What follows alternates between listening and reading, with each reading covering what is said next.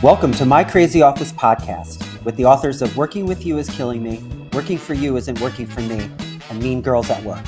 Kathy Elster and Catherine Crowley. They are committed to creating world peace, one crazy office at a time. And now, here are Kathy and Catherine. Hey everyone, I'm Kathy Elster. And I'm Catherine Crowley, and welcome to My Crazy Office. Today we're going to explore a topic that some of you may relate to, being afraid to leave your job. We'll start with a question from someone who knows it's time to go, but is afraid to make the move. Oh, yeah. This is such an important topic. I know of several people who hate what they're doing, but are afraid to even start exploring other options. I hope more people will send questions like this to info@mycrazyoffice.co. So here's the question. I'm going to read it. I have been in my job for 3 years. It is a secure position, but I have grown tired of the work, the long hours, and the subject matter. I know I need to leave, but I am afraid. Even though there are things that irritate me about this company, I know this place and these people. I listen to my friends, and I think that every job has its problems. How do I get up the courage to leave? I mean, it's a really good question. Yeah. It's a really good question. And I know I have a lot of clients dealing with this. I bet you do too. Absolutely, Kathy. Yeah. And I think it's a complex question, actually, because the reasons for being afraid may differ from person to person, but it still can be crippling to even make a move. Yeah, I mean, look, fear is a powerful emotion. And, I guess it is different for different people. I'd like to hear more about that. But I think that kind of person needs support. Yes. I work with a lot of very highly aggressive people that, they say they're going to leave their job and they're in action in no time. They don't need support. They need to maybe run by interview questions and have me assess whether these jobs are good for them. Right. But people that have a lot of fear, they do need support. And I don't know if you can do this without support. So I think either a therapist or an executive coach, but they've got to have experience with job change. Right. Like that's really the thing that they need to work with, which is what we do. They need to know how to do that. So I don't know if you want to address some of that. Totally. I mean, I ended up jotting down some different fears that I know people are dealing with. So maybe we could talk about that. Okay. I will say, actually, though, let's first go to the coaching piece of it. I think the whole thing of leaving, you cannot leave easily unless you know what you're leaving for. Right. Right. So I think a lot of, like in this particular case, when this person is saying, I'm tired of the job, the long hours, the subject matter, you have some work to do. Yeah, that's right. Right. I mean, what is it that you no longer like? Is it that you don't like the actual kind of work that you're doing? Would you prefer to be doing something else? Do you want a higher position? Would you like to be a manager or, some executive, have an executive role? Do you want out of the industry altogether? We have dealt with that many times, right, Kathy, where someone they actually want to leave the industry, but they don't have a picture of what they want to move to. Yeah, I think that's a really good point. But I think that, and I think people just have a fear of like, I know the monster I'm living with. Yes. I don't know the monster I'm going to. So yes. I'd rather, stay here. And that's right. I have certain clients that have stayed for a really long time. We're talking, like in the teens and 20 years. And, they're never going to leave. Yeah.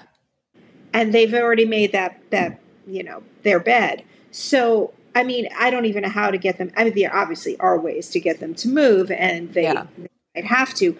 But I'm thinking of this one particular person that has really risen over everyone, and she's in a very high position now. So there's really no reason for her to leave, except that she's never experienced any other organization. You go. Which I wonder if that's really good for her career. Right. That it's only this one company. But whatever, she's got a really good position there. And I have felt that she should leave many times over the years because I didn't like the way they were treating her, but she always stayed. So anyway, that's just one person. But it's not. I mean, people have resumes for a reason because they've been to several companies. They haven't just stayed in one company. And also, if you stay in one company, are you moving up? Right. Or even across, but are you moving? You don't want the same job for the rest of your life. Right. So the technical side of how to get some courage is first to at least try to come up with a picture of what you want, right? Yeah. What you would prefer. And I know, Kathy, in this particular case, you've helped this person clarify, if you are to leave, what are you moving towards? What do you want to be doing? So and you need that. Yeah. And what kind of culture? Yes, that was the other thing I was thinking. And by culture, we mean the environment, the values, the work behaviors. And these days, is it remote? Is it a hybrid? Is it a small company? Is it a large company? Do you want a flexible system? Do you want a more clarified, multi-tiered system? You have to get clear. And do you want leadership that tells you what to do, or do you want leadership that lets you figure out what to do and move on your own independently? Yeah. Right. Those are just a few of the items. And I think the first step also is getting your resume updated so that you can update LinkedIn. And then once you do that, you can let LinkedIn know that you're looking, and you'll have recruiters call you maybe if if it looks good or they need somebody like you. But that's the kind of thing, I think, when you have a lot of fear, you might want to hire someone to do that. That's right. And there's a lot of organizations and companies that specifically write resumes, and I think you might want to do something like that. I agree. Yeah. Yeah, to think of it like scaffolding. You know what I mean? Scaffolding that's supporting you in making this move that feels very scary. Sorry, I didn't mean to interrupt. No, that's okay. But I think I was trying to figure out the scaffolding, but then I got it. I wasn't sure I understood your analogy. But I think, you want support along the way if fear is really playing a big role here. So that's why I was suggesting that. Then I think you want to practice interviewing. That's another thing. And there are coaches that will practice with you. They know the kinds of questions that are going to be asked. And, because it's scary to go in an interview. If you haven't interviewed in years, like 3-4 years, that's uncomfortable the first time you have to do it. So you want to practice it. That's such a good point. And actually, that brings me to the whole thing of how to deal with fear, which is what you have to do is break down the steps into much smaller pieces. Because if you look at the actual activity of leaving, it may terrify you, and it also may paralyze you. So I'm going to touch on a few of the fears that you may have. So if you're listening and you're afraid of leaving your job, see if you identify with any of these. Number one, you don't know how to sell yourself. Right? I mean, I have worked with a number of people who are brilliant at what they do, but they don't think they're self-promoters. They think their work should speak for itself. And underneath that, they're just afraid. They don't know how to talk about what they've done in a way that would be enticing or convincing, they think, for a future employer. The other fear, are you just afraid of the unknown? Like you can't imagine there's a better situation than the one you're in. And for that, I think what you have to do is, and Kathy, you're always so good at assigning people, these tasks of interview people in other roles, in other companies, and find out about the reality beyond your own. Then this fear that you aren't qualified for a better job. Right?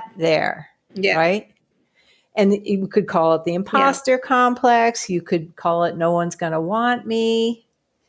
But this is especially true in environments where if your current employer treats you poorly, you could be at the place where you're lacking confidence. Now, you don't really believe in your abilities, even though you can say, I'm better than this place. And if that's the case, then, as you were saying, having a coach, having a counselor, and doing things to build your confidence is going to be a precursor to leaving. I know, Kathy, the person you spoke of does all kinds of public speaking, and those events are like love fests for her, right?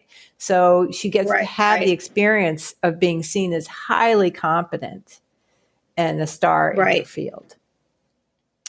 And then I think another fear that could come up is that your skills are outdated. Oh, yeah. You've been in one position.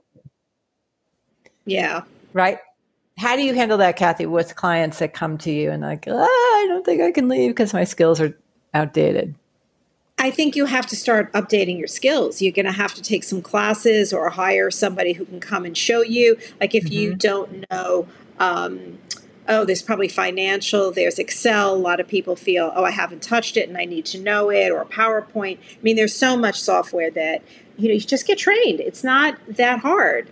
Right. And it shouldn't be that hard. And so see if there's somebody at your job that could train you on it, or if you need to take a class outside. Every, 2-year school has lots of classes on introductions to a lot of different softwares. So you don't really have to spend a lot of money on these classes. But, prepare yourself for what is coming. Yeah. And you don't want to have dated skills. That is not good. That's not good for anyone to have dated skills. So you've got to keep your skills going. And, if you don't take promotions within the company you're in because you don't want to update your skills, you're already setting yourself up to be left behind. That's such an interesting point. Yeah, it's important to keep your skills really current. And I know there's a lot. It's a lot to keep current on. But it's not that impossible. And, one breeds the next thing. Right. It's not that difficult. Yeah. Right. At least tell yourself it's not that difficult.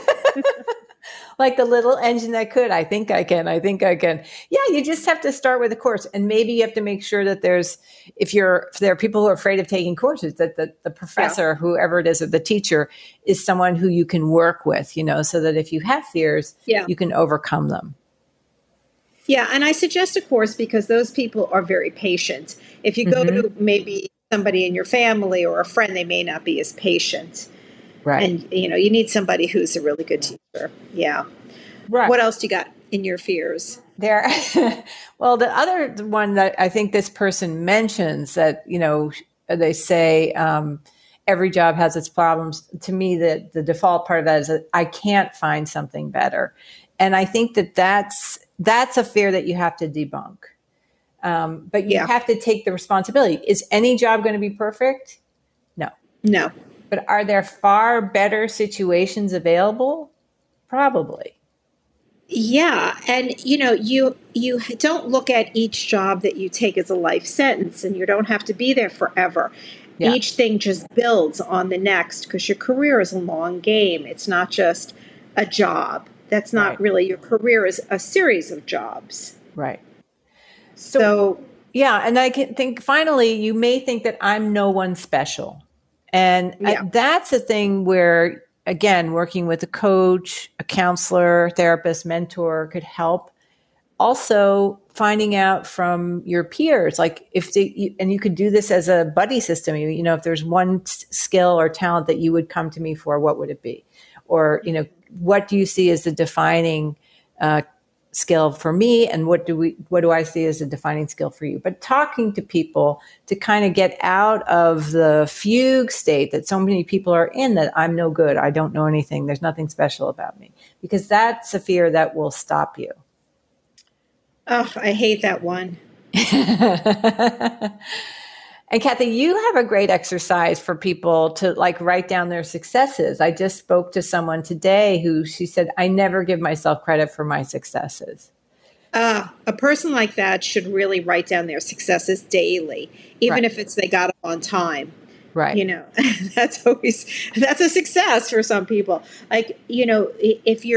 If that's something that you're not very good at, try to do that. Even if it's once a week, write down, what did you succeed in that week? And don't judge it. Right. Don't say that's too small. That's not really a success. What did you do that was successful?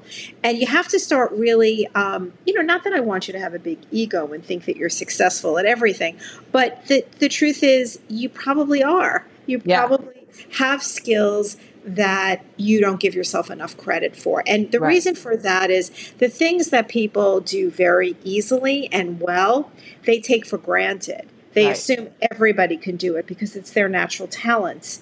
Right. But that's not true. You have to know where you stand out. Right. And, and everyone has their specialties. Everyone has their successes. They do. Yeah. So swinging back to that question, how do I get up the courage to leave? I think what we're saying is it's a process. That's right. There are technical steps you're going to need to take. There are internal steps you're going to take. There's, coming up with a vision, a picture of what you really want. There's building your network. There's getting the support, as we've been saying, of a coach, a counselor, a therapist, mentor, but someone who can really support you. And sometimes there can be groups. I remember there was a church, actually not so far from where we are, that had an ongoing employment. It was great. Yeah. So something along those. Yeah. And I would imagine so many people are shifting their careers and wanting to go from more remote. There's a lot of job change. So maybe your local, whether it's a church or just community library, usually sometimes libraries have that. Look for groups that you can join because you're going to need support. Yes. So that's it for this podcast. If you have any further comments or thoughts on this topic, tweet us at AskK2. Also, follow us on Instagram at MyCrazyOffice. And if you want to receive our podcast email, text us at 228-28 and type in MyCrazyOffice, all one word. That's 228-28 and type in MyCrazyOffice. Finally, don't forget to send your questions and stories to info@mycrazyoffice.co. Bye-bye. My Crazy Office is produced in New York City at K Squared Studios. Stay crazy.